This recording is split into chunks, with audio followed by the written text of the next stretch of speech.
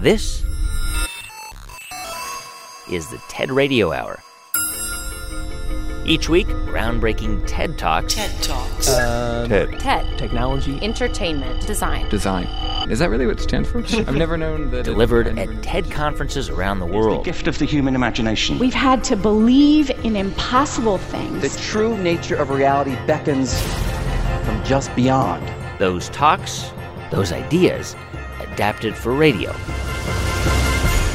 From NPR. I'm Guy Raz. I want to start at the beginning of your career in the 1980s. I guess you started out as a public defender, right? I did. I became a public defender immediately upon graduating from law school. And what was the idea behind it? You thought, okay, I'm going to be a public defender and I'm going to help people who are defendants in criminal cases. That's right. And I, like lots of people, had no idea what was going on in our criminal legal system. In my third year in law school, I joined the criminal defense clinic at NYU and stepped into Manhattan criminal court and never was able to look away again. This is Robin Steinberg. What I saw so shocked me that I thought, this can't be happening in our country, and we can't possibly think this passes for justice. And I committed myself to then becoming a public defender, where I spent most of my career. There's a story that we tell ourselves about our justice system, that it's blind, that it's just. Everyone is treated equally under the law. But it's not true. Well, what you begin to realize very, very early on as a public defender is how we define crime, how policing occurs in this country, who we're prosecuting in our state local courts is deeply, deeply defined by class and by race. And so I just wanted to fight for each and every one of my clients as hard as I could. But definitely you were pushing up against an enormous, expansive criminal legal system that was not just crushing my individual clients, but their families and their entire communities. Here's more from Robin Steinberg on the TED stage. Freedom, a concept so fundamental to the American psyche that it is enshrined in our Constitution. And yet, America is addicted to imprisonment. From slavery through mass incarceration, it always has been. We all know the shocking numbers. The United States incarcerates more people per capita than almost any nation on the planet.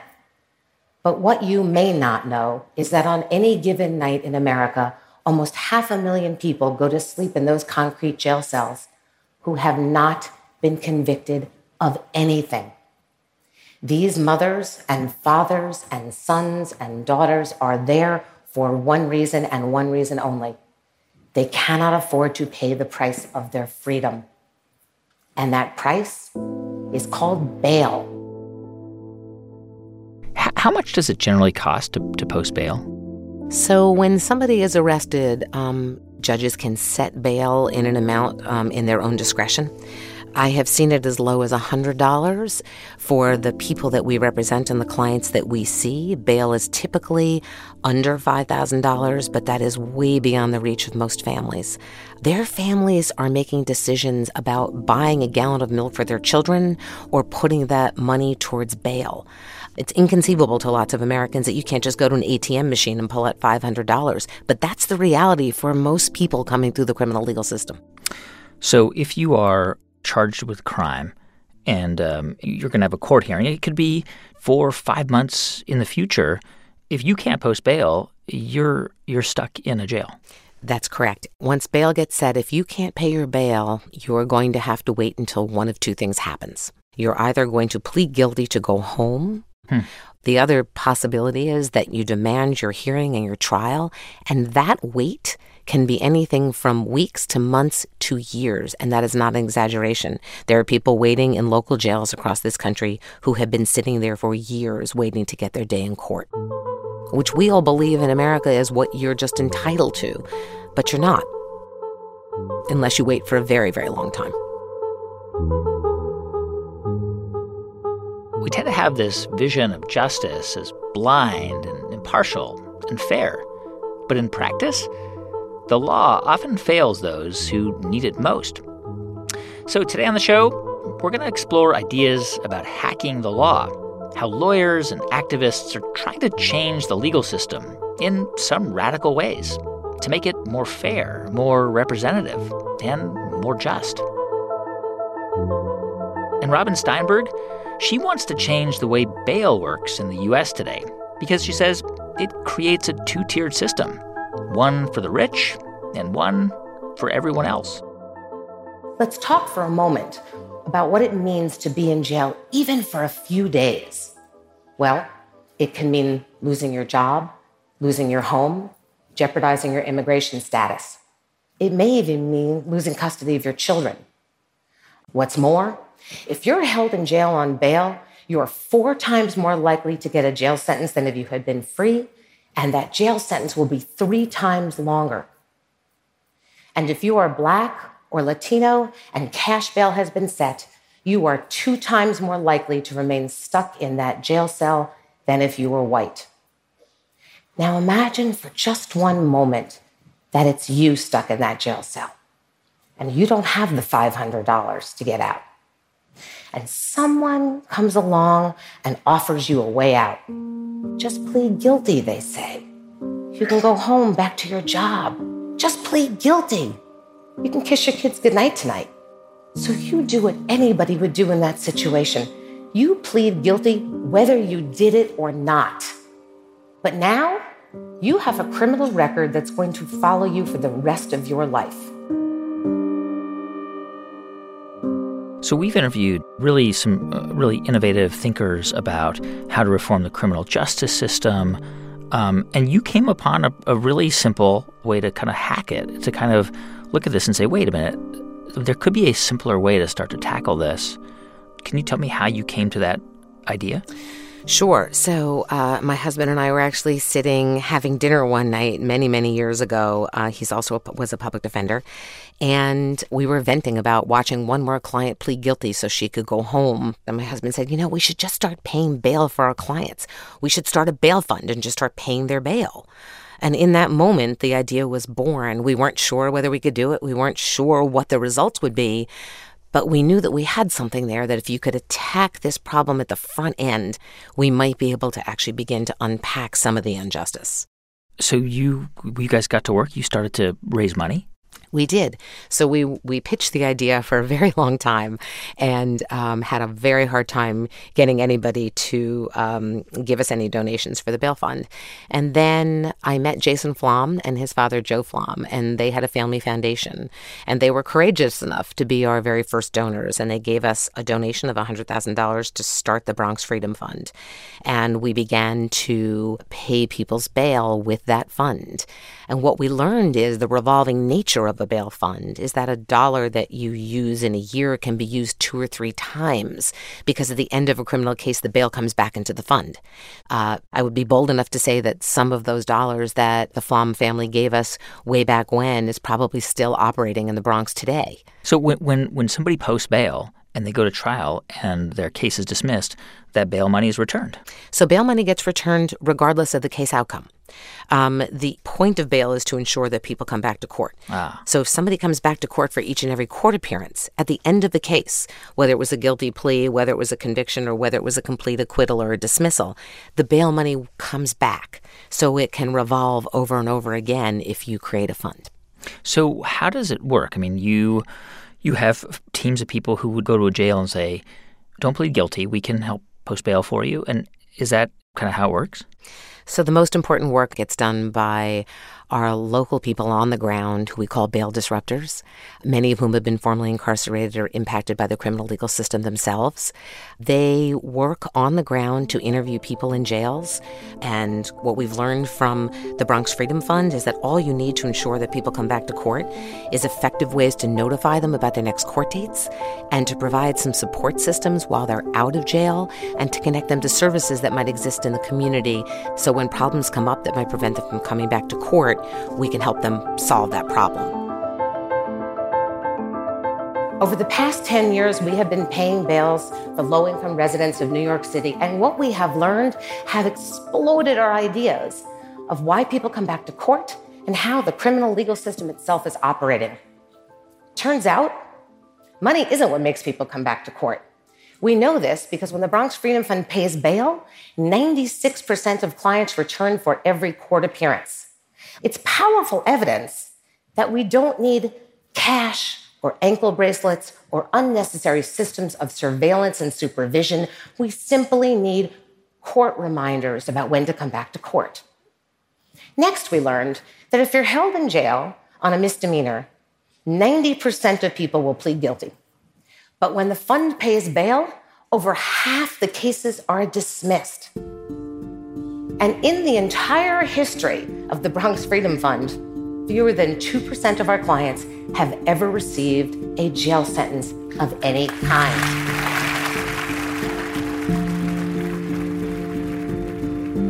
It sounds like over the course of your career, you've sort of come to the conclusion that the system needs massive reform, but that may be a decades-long struggle.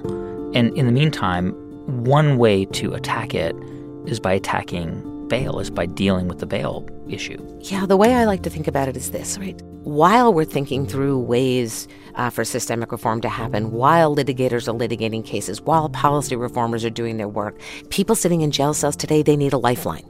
We can't ask them to sit in those cold concrete jail cells while we talk about systemic reform. It takes too long. So when we think about revolving bail funds, when we think about the Bail Project or the Bronx Freedom Fund or the community bail funds that exist around this country, that is an immediate lifeline to those folks sitting in those jail cells as we hope to continue to ignite and move systemic reform forward.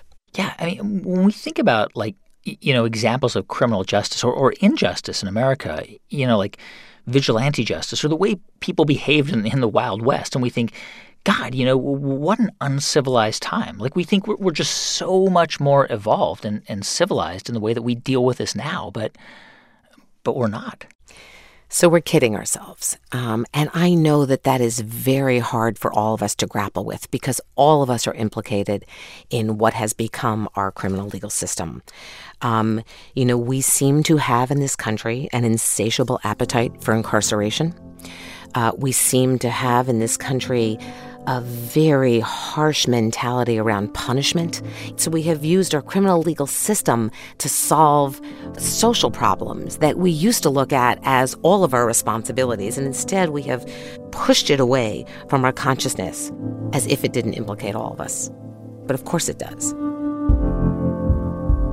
That's Robin Steinberg.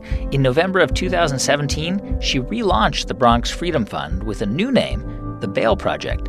The goal is to expand to 40 cities nationwide. You can see Robin's entire talk at TED.com. On the show today, ideas about hacking the law. I'm Guy Raz, and you're listening to the TED Radio Hour from NPR.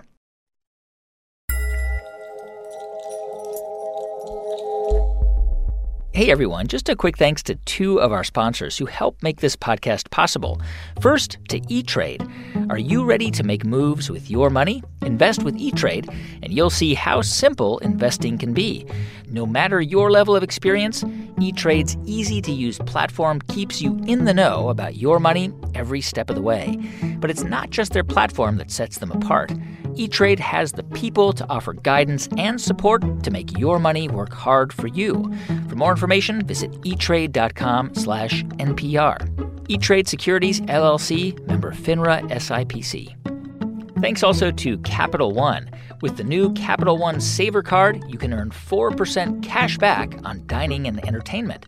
That means 4% on checking out that new restaurant everyone's talking about and 4% on watching your team win at home. You'll also earn 2% cash back at grocery stores and 1% on all other purchases. Now, when you go out, you cash in. What's in your wallet? Credit approval required. Capital One Bank, USA, N.A.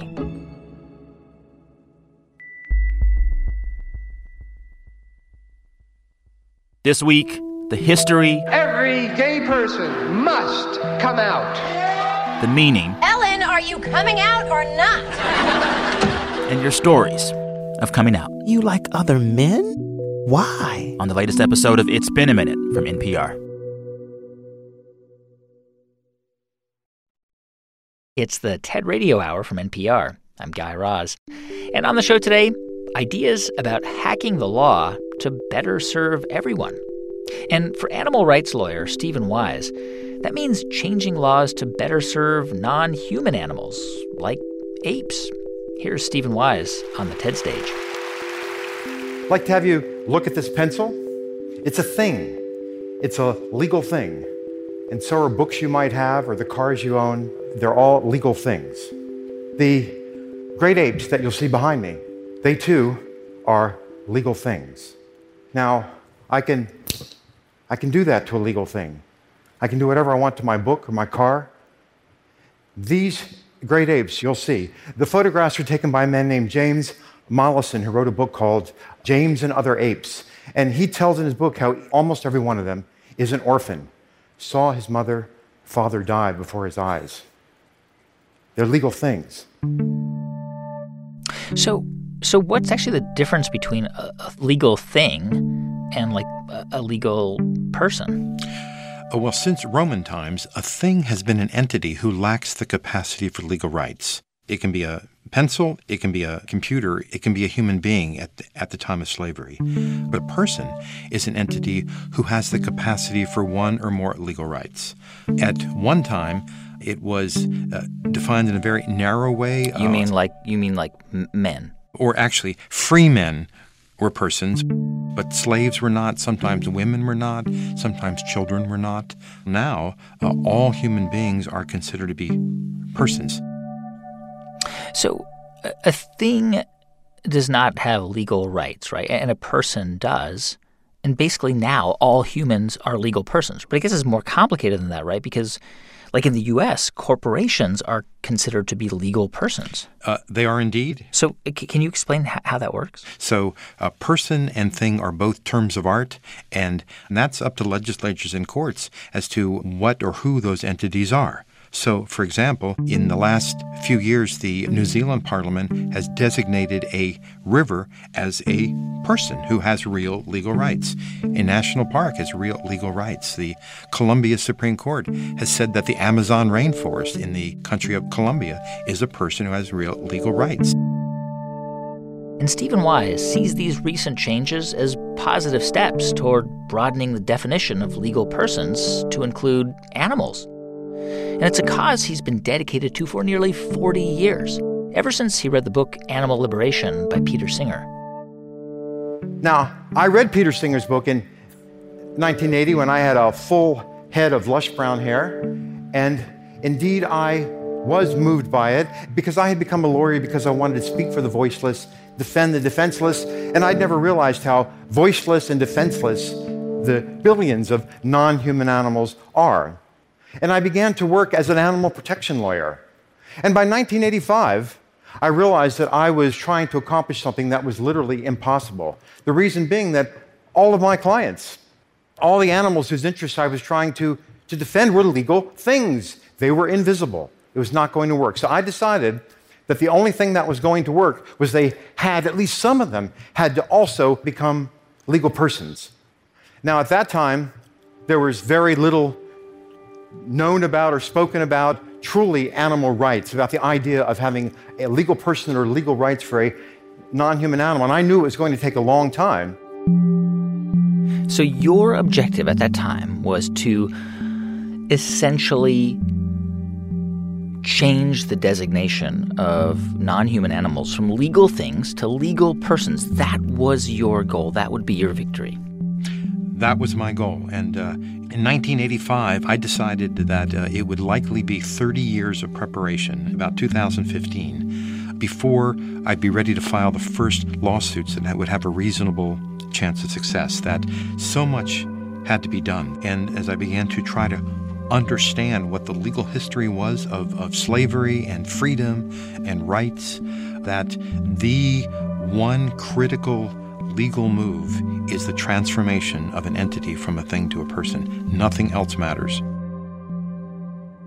So back in the 1990s, when Stephen Wise was just beginning to lay the groundwork for granting legal rights to animals, he came across an interesting case. It's called Somerset versus Stewart, and it took place 250 years ago in London.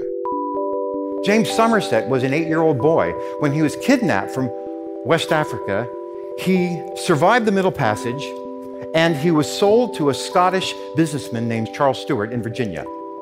Now, 20 years later, Stuart brought James Somerset to London, and after he got there, James decided he was going to escape.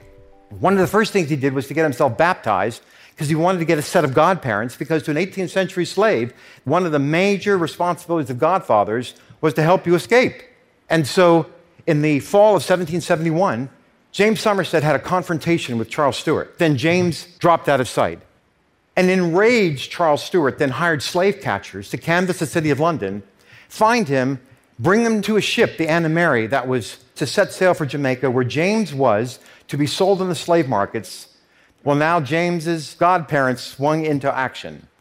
They approached the most powerful judge, Lord Mansfield, who was chief judge of the Court of King's Bench, and they demanded that he issue a common law writ of habeas corpus on behalf of James Somerset. And a writ of habeas corpus is meant to protect any of us who are detained against our will. The detainer is required to bring the detainee in and give a legally sufficient reason for depriving him of his bodily liberty. Well, Lord Mansfield had to make a decision right off the bat, because if James Somerset was a legal thing, he was not eligible for a writ of habeas corpus, only if he could be a legal person. So Lord Mansfield decided that he would assume, without deciding that James Somerset was indeed a legal person, and he issued the writ of habeas corpus, and James's body was brought in by the captain of the ship. There were a series of hearings over the next 6 months, and on June 22nd, 1772, Lord Mansfield said that slavery was so odious that the common law would not support it, and he ordered James freed. At that moment, James Somerset underwent a legal transubstantiation. The free man who walked out of the courtroom looked exactly like the slave who had walked in, but as far as the law was concerned, they had nothing whatsoever in common.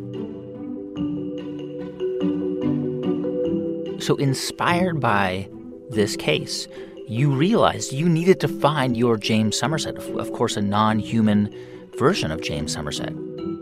I started to look for my James Somerset. I started to look for my Lord Mansfield. So how did you find your James Somerset? We began with those non-human animals who we believed are cognitively complex, extraordinarily so, and that we can prove that. So the non-human animals who we have begun suing on behalf of so far are chimpanzees and elephants. And the reason we started with chimpanzees is because of all the hundreds and hundreds and hundreds of articles that detail legal studies about the cognition of chimpanzees that we can gather in one place and bring to the attention of the court to make it clear that they are autonomous beings, that they are conscious, that they are self-conscious, that they can use symbols, that they have language-like abilities. It goes on and on. We filed 160 pages of affidavits, and we say, altogether, it shows that these are extraordinarily cognitively complex beings to the point of being autonomous. And, Judge, to allow an autonomous being to be enslaved is something that grinds against every idea of justice, and you have to step in and stop this. So how did you identify the chimpanzees you wanted to represent, and then where to even file a lawsuit? What we did is we spent 7 years looking at the law of all 50 states and 20 English-speaking countries, trying to understand what jurisdiction the law would be reasonably on our side. So we chose the state of New York. Once we understood that, we decided to simultaneously file suits on behalf of all 5 chimpanzees who we could identify who were being held captive in the state of New York. And where were they being held captive? Well, Hercules and Leo were being held captive at Stony Brook University. At the age of 2, professors had taken them from their mothers and were keeping them in a cage in the basement of the computer building. And they were being used in experiments to determine why humans walk with a straight leg and chimpanzees walk with a bent leg. But that required that they undergo general anesthesia, that they have wires thrust into their muscles. Anyway, it was an ugly situation. That's where Hercules and Leo were. Tommy was being held in a cage in a warehouse in central New York in a small town on a used trailer lot. And then Kiko was being held in a cement storefront on a residential street in Niagara Falls. All right. So far, You haven't found your Lord Mansfield, but you are still fighting this battle. I mean, you are convinced this can be done. Do you think in 100 years from now or 200 years, we're going to look back on this in the same way we look back on the original Somerset Mansfield case now and say, how could that even have been a case? That's insane. Yes, and it's not going to take 100 or 200 years. And we have come close twice. One of them, Justice Barbara Jaffe in 2015, became the first judge in legal history to actually issue a writ of habeas corpus on behalf of a non-human animal, on behalf of Hercules and Leo. So we actually had a hearing very similar to the hearing that James Somerset had. And Justice Jaffe actually was quite similar to Lord Mansfield. She, in a long decision, made it clear that she was quite sympathetic to our arguments, but ultimately felt that she was bound by the decision of a higher court in another part of the state of New York. But I believe if she had not felt that way, she would likely have ruled in our favor. You are trying to change the law in a big way. This is a big uphill battle. Like, you may not see the end of this battle. Well, just like a human rights lawyer is not going to see the end of the human rights battle. The battle for human rights will continue as long as there are humans who want to exploit each other. But what I'm already living to see is the beginning of the battle. There really isn't a battle when one side's a thing and the other side's a person. There isn't a battle.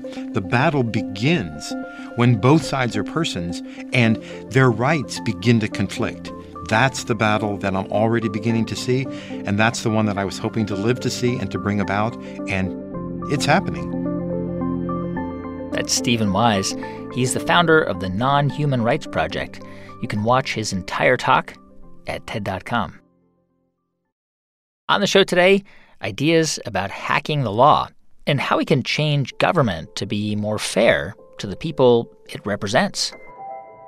Do you think that there are better alternatives to democracy, or do you think that, in general, democracy is the best way to govern ourselves? I'm a big fan of democracy. This is Brett Hennig, and even though he's totally pro-democracy, he's actually got a big problem with elections. My ideal of democracy is that every person should have an equal say in the direction of that country, in the laws of that country.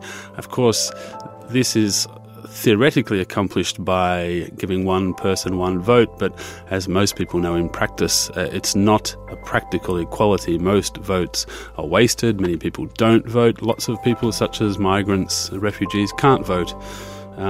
So my ideal democracy is one where the considered will of the people is taken into account. And I think elections don't achieve those ideals. So, in your view, are elections just fundamentally anti-democratic?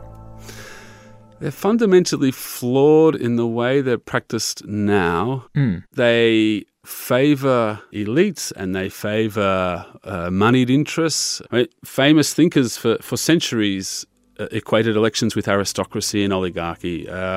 So I'm happily putting myself within these group of people and saying, I think elections are actually fundamentally flawed. And whether we can overcome that crisis, I think there's basically two responses that we can take. And one is to go down the populist, quasi-fascist route, and the other is to try to find mechanisms and modes to do democracy better and differently. But the exact mechanism for fixing democracy that Brett has in mind, well, it's pretty radical. Here's Brett Hennig on the TED stage. So I'm going to ask you two questions, and I want you to put your hands up if you agree. The first question is, who thinks living in a democracy is a good thing? The second question is, who thinks our democracies are functioning well? Come on, there must be one politician in the audience somewhere. No. But my point is, there is a massive paradox or contradiction here. I think there's two ways to resolve this paradox. One is to give up on democracy. The other option, I think, is to fix this broken system, which brings me to my epiphany, my moment of enlightenment. Its technical name is sortition, but its common name is random selection. And the idea is actually very simple. We randomly select people and put them in Parliament. Wait, you want to You want to just put random people into a legislative body and say, here you go, figure it out? Is that more or less what you're saying? This seemingly absurd idea is actually based on hundreds of experiments worldwide where this actually happens and happens well. Ireland is the most recent country to have randomly selected 99 people to talk about their constitutional ban on abortion, to talk about how they can tackle climate change, to talk about other things like fixed-term parliaments. These 99 randomly selected sample of people went through weekends of deliberation informed by experts with public input into that process, and they came up with the proposal, supported by around 2/3 of them, to abolish this constitutional ban on abortion, which was then put to a referendum, and about 2/3 of the Irish people agreed with them. If these people are so good at it, why do we still need politicians? I have to be honest, that idea scares me. I don't want the first 100 people in the phone book running the country. I want people who are steeped in policy, who understand the nuances of how laws get made, who understand the consequences. Like, that's what I want. So how does a random democracy, solve this problem? Elections don't produce experts. This is a complete fallacy. Otherwise, we would elect our brain surgeons. Elections produce people who are good at winning elections. And to be good at winning election, you need a massive war chest of money. You need to be charismatic. You need to be able to inspire people with ridiculous tweets. I'm not sure. But it doesn't mean that you're good at making policy, at lawmaking. So I would actually argue that a random representative sample with good process, informed by experts who, of course, don't have power, they just have the power to give information, would result in better policy. Of course, you would potentially need these people to go through an induction process where they learn about how the system goes, how lawmaking is made, etc. The other option that we hand over the running of our country to a group of experts is exactly what authoritarian regimes argue. China, in theory, is run by groups of experts. Right. So, yeah, I think it's you open yourself up to the accusations of authoritarianism if you say, I think we should actually hand over to a technocracy or something. Well, that's the thing. Let me see if I understand this correctly. In a system that you think would be a better system, more representative, essentially you would eliminate elections, right? You would get rid of people voting for elected officials. You get rid of that, and you would have some kind of system. A lottery. A lottery, whatever it is, where people are randomly selected from the population, and they get a letter in the mail, and they say, hey, you're going to be a representative for the next 2 years. And that's how you would do it? That's how I would do it. There's a lot of process questions around there. But the key thing is that it works. When people do this, people make trusted, balanced decisions. And I think it would lead to a massive increase in trust in the governmental system and the decisions that are made. When we come back in just a moment, Brett Hennig describes how he envisions randomly selecting our leaders. On the show today, Hacking the Law.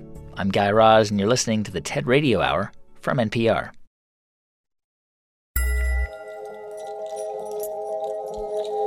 Hey, everyone, just a quick thanks to two of our sponsors who help make this podcast possible. First, to Hinge. Hinge promotes healthy relationships. Hinge features include deeper and more thoughtful profiles so people can lead with their personality. Hinge encourages meaningful conversations, and their Your Turn feature identifies who initiates the conversation, so there's no awkward silences. Hinge is built on likes, not swipes, for quality connections. Download Hinge in the Apple Store or on Google Play. Thanks also to Slack, a collaboration hub for work, whatever work you do. With Slack, the right people in your team are kept in the loop, and the information they need is always at their fingertips. Teamwork on Slack happens in channels, letting you organize conversations and information around projects, offices, and teams. And because everything you need to work is in one place, it's faster and easier to get things done. With Slack, your team is better connected. Find out more at slack.com.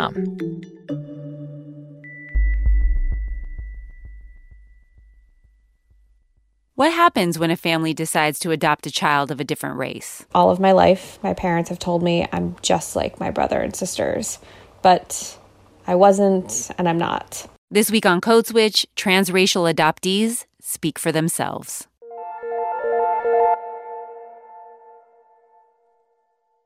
It's the TED Radio Hour from NPR. I'm Guy Raz. And on the show today, ideas about hacking the law. And we were just hearing from Brett Hennig, who's advocating for getting rid of elections and replacing them with a random selection of lawmakers. So I would make it voluntary.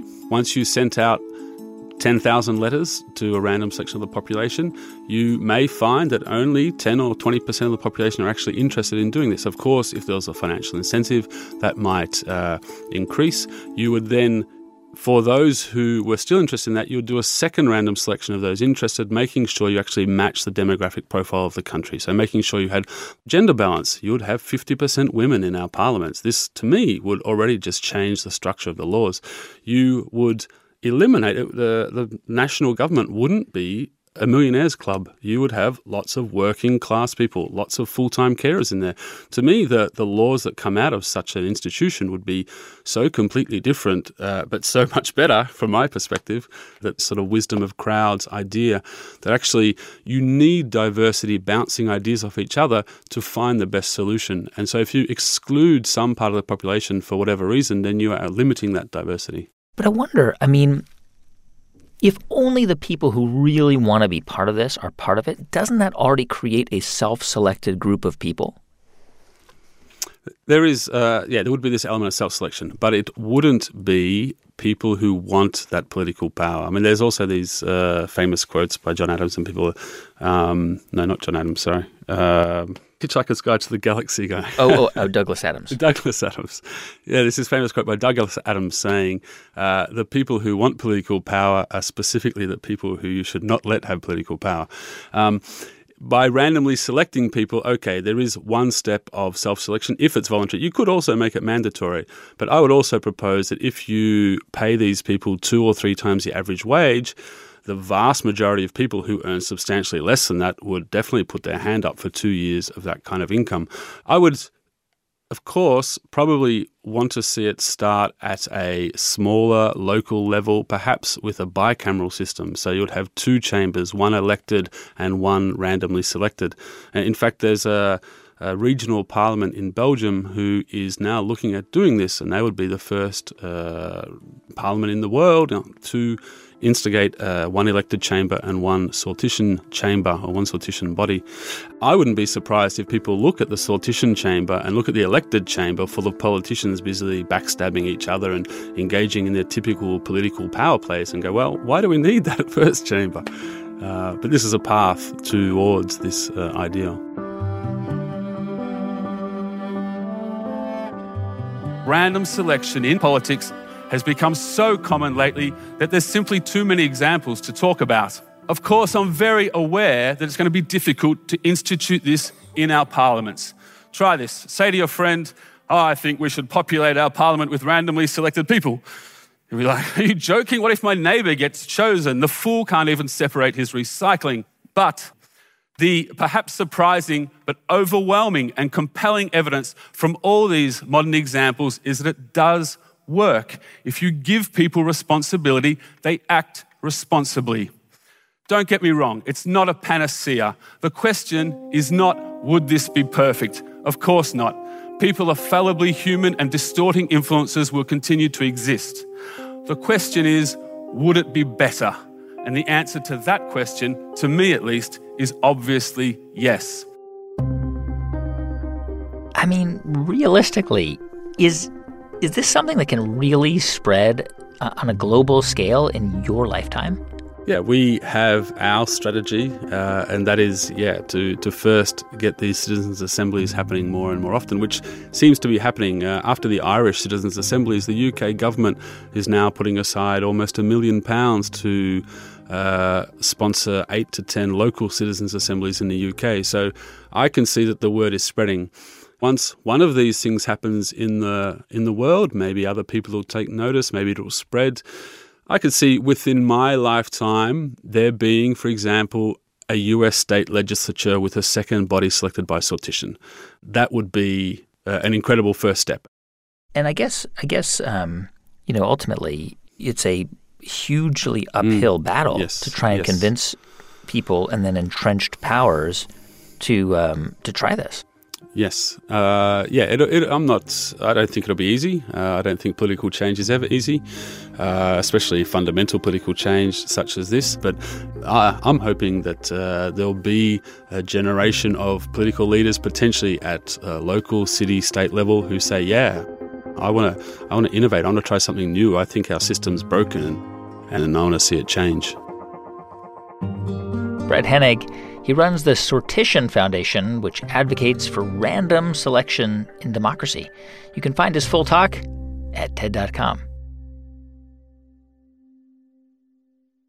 On the show today, ideas about hacking the law. How did you even start to think about what you wanted to do? I did study law because of a kind of dreamy idea about what the law is. This is Vivek Maru. He's a legal advocate. There's this philosopher, Jürgen Habermas, who has this book, Between Facts and Norms. And he says democracy should be this big, open conversation about fundamental questions, like what kind of world do we want to build together? What do we owe one another? Where do we want to go together? And then law is the thing that takes the conclusions, the findings from those conversations, and turns them into actual rules and institutions that shape our lives. And I loved this idea of law as the kind of the thing that translates between our dreams about justice on the one hand and real life on the other hand, between facts and norms. But that is not the world we live in. A lot of the rules in a lot of places are decent, but there's a huge gap. Oftentimes the people who need those rules the most have never even heard of them. And the systems that are supposed to enforce those rules are corrupt or broken, or both. Vivek began to see this problem when he was a young lawyer. So he wanted to figure out a way to give the power of the law back to the people. Here's Vivek Maru on the TED stage. I want to tell you about someone. I'm going to call him Ravi Nanda. Ravi's from a community of herds people in Gujarat on the western coast of India, same place my own family comes from. When he was 10 years old, his entire community was forced to move because a multinational corporation constructed a manufacturing facility on the land where they lived. Then, 20 years later, the same company built a cement factory 100 meters from where they live now. India's got strong environmental regulations on paper, but this company has violated many of them. Dust from that factory covers Ravi's mustache and everything he wears. Ravi says that if people or animals eat anything that grows in his village or drink the water, they get sick. Ravi has appealed to the company for years. He said, I've written so many letters, my family could cremate me with them. They wouldn't need to buy any wood. He said the company ignored every one of those letters. And so in 2013, Ravi Nanda decided to use the last means of protest he thought he had left. He walked to the gates of that factory with a bucket of petrol in his hands, intending to set himself on fire. Ravi is not alone in his desperation.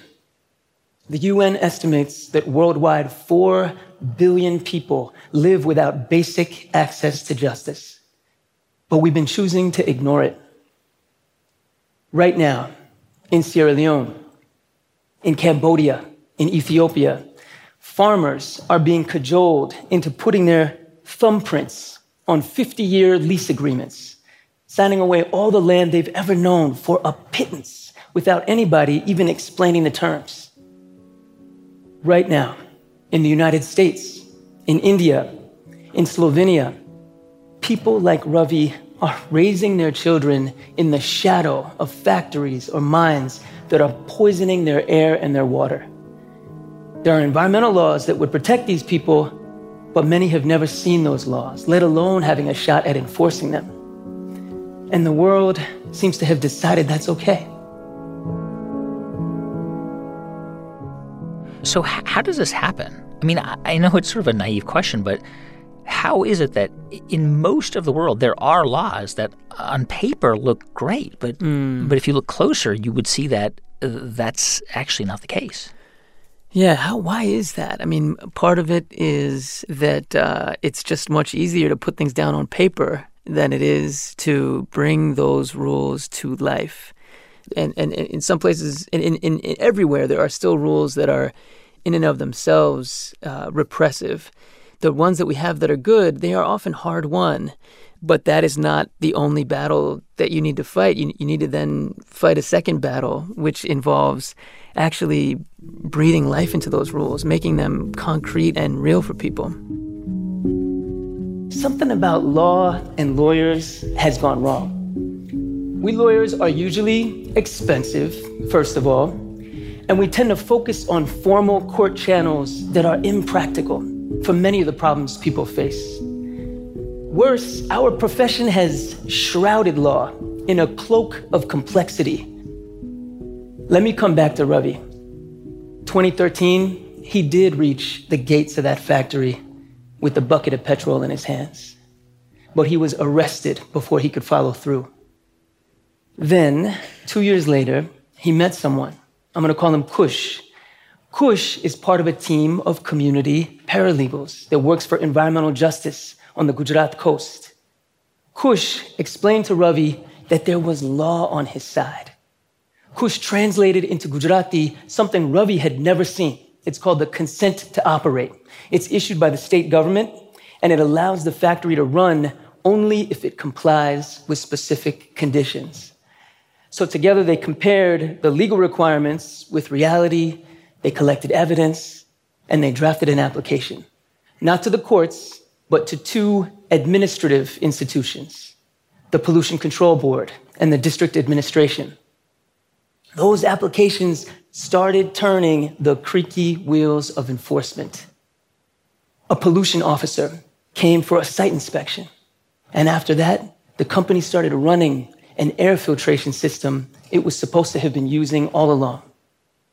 It also started covering the 100 trucks that come and go from that plant every day.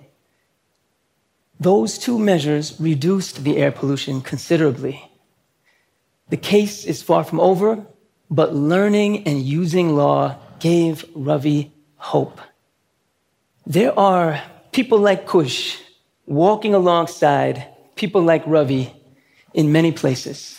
Today, I work with a group called Namati. Namati helps convene a global network dedicated to legal empowerment. Altogether, we are over 1,000 organizations in 120 countries. Collectively, we deploy tens of thousands of community paralegals. I mean, it seems to me that this idea of helping to establish community paralegals can really make change at scale, at a big scale, is just to create more and more and more and more of them, like all over the world. Basically, people who are not lawyers, but that are just as good as lawyers in terms of how they understand the law. I do think that that's part of what we need to do to achieve this transformation in the relationship between law and people, is to open it up and to embrace the role of these sorts of intermediary players. I mean, in healthcare, for example, we never would think that all you need is doctors. You have a whole network of people. You have doctors and nurses and midwives. In a lot of places you have community health workers. And so the folks that we focus on and we work with are sort of the equivalent of community health workers. We call them community legal workers, and they can play this vital bridge role, even in some of the toughest circumstances. When people know and invoke the rules, they can get traction some of the time. Not that we win every time, but they can get traction in really powerful ways. I see the beginnings of a real movement, but we're nowhere near what's necessary. Not yet. In most countries around the world, governments do not provide a single dollar of support to paralegals like Kush. Most governments don't even recognize the role paralegals play or protect paralegals from harm. I also don't want to give you the impression that paralegals and their clients win every time. Not at all. That cement factory behind Ravi's village, It's been turning off the filtration system at night when it's least likely that the company would get caught. Running that filter costs money. Ravi WhatsApps photos of the polluted night sky. Ravi says the air is still unbreathable. Trying to squeeze justice out of broken systems is like Ravi's case. Hope and despair are neck and neck. And so not only do we urgently need to support and protect the work of barefoot lawyers around the world, we need to change the systems themselves. There must be so many examples and cases that you come across where it's just you don't win. You face these enormous odds and you face these enormous forces, and even though justice is on your side, you don't win. How do you stay optimistic about this? I don't think there's another option. We take inspiration from the kinds of long-term movements that have managed to change things in various places, whether it's the South African freedom struggle or whether it's the struggles for freedom here in the United States. It takes time, it takes patience, it takes perseverance, it takes creativity. And those are qualities that I see in the paralegals we work with. And watching them gives me hope. Yeah. Equip the people themselves to make those institutions more accountable, more fair. Don't give up on democracy. Forge a deeper version of democracy in which law is something that everybody can understand, use, and shape. That's Vivek Maru. He's the founder and CEO of Namati. You can see his entire talk at TED.com. On this side of the law, on that side of the law, who is right, who is wrong, who is for and who's against the law? Hey, thanks for listening to our show on hacking the law this week. If you want to find out more about who was on it, go to ted.npr.org. And to see hundreds more TED Talks, check out TED.com or the TED app. Our production staff at NPR includes Jeff Rogers, Sanaz Meshkinpour, Janae West, Neva Grant, Casey Herman, Rachel Faulkner, and Diba Motasham, with help from Daniel Shukin and Megan Shellong. Our intern is Dareth Gales. Our partners at TED are Chris Anderson, Colin Helms, Anna Phelan, and Janet Lee. I'm Guy Raz, and you've been listening to Ideas Worth Spreading right here on the TED Radio Hour from NPR. Who is weak, who is wrong, who is for and who's against the law?